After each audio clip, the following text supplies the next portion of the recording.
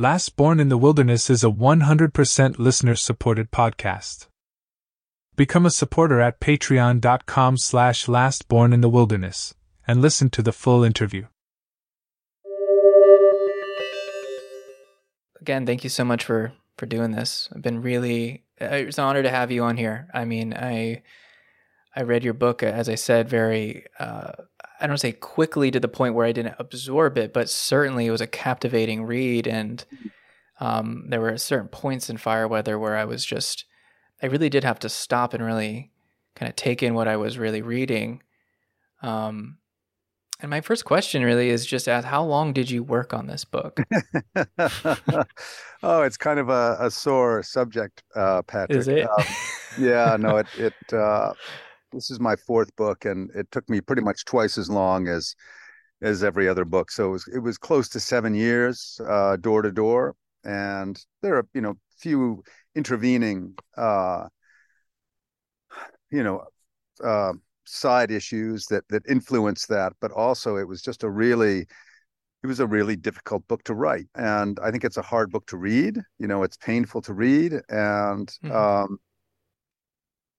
I really felt, I don't know if you know those glory holes that glass blowers use. It's where they stick the glass on the tube into the furnace, and it's about the size of your head. And I really felt like I had my face in one of those for a lot of this book. And it's just the intensity of what people were going through, the intensity of the history, the intensity of the implications of the opportunities that were frankly squandered, and the situation we find ourselves in now, especially this summer. And all of that is hard to stare at day after day after day. It's you find yourself being a messenger, but of a really, really tough file of information. And so I think that's part of why it took so long. But there was another reason, Patrick, and that is that,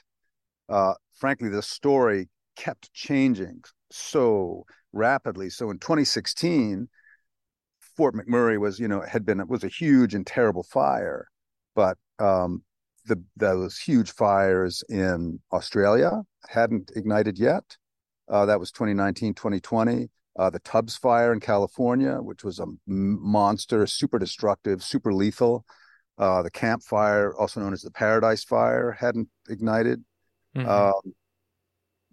Bunch of others, really, frankly, too many to list. So the landscape of fire and its intrusions into the built environment have really accelerated. And so I kept having to catch up. And then this notion of also the science has been evolving very, very quickly just over the past 5 or 10 years. So most of the information I got was from weeklies and monthlies, not from published books, because so much of the science was new.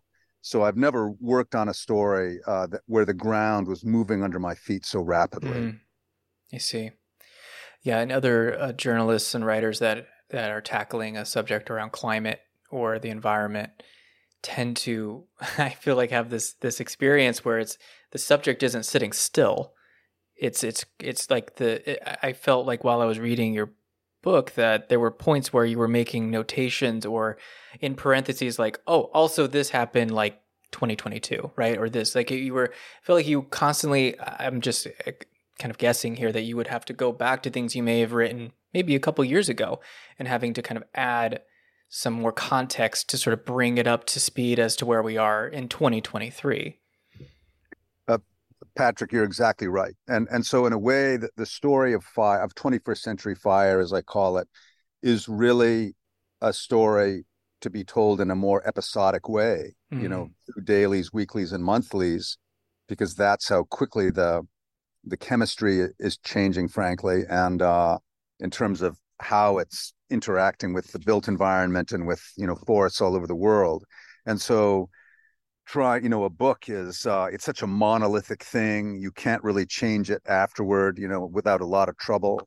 And so as I was editing, as you observed, I was continually updating, and there are updates in there from 2023 And that's when the book came out. So, Mm-hmm. and there's a lot. A book does not show up on the shelf just like that. There's publishing and packaging and marketing, and so there's a huge lead time on a sort of on a major hardcover. And so the fact that I got stuff in there even from 2023 is kind of miraculous. But it just goes to show that what I feel like I captured, and what I have to kind of contribute to this moment that we're in is a really critical 5 years. And 2016 to 2021, 2022, so much changed on the landscape, so much changed in insurance, in politics, in business and banking.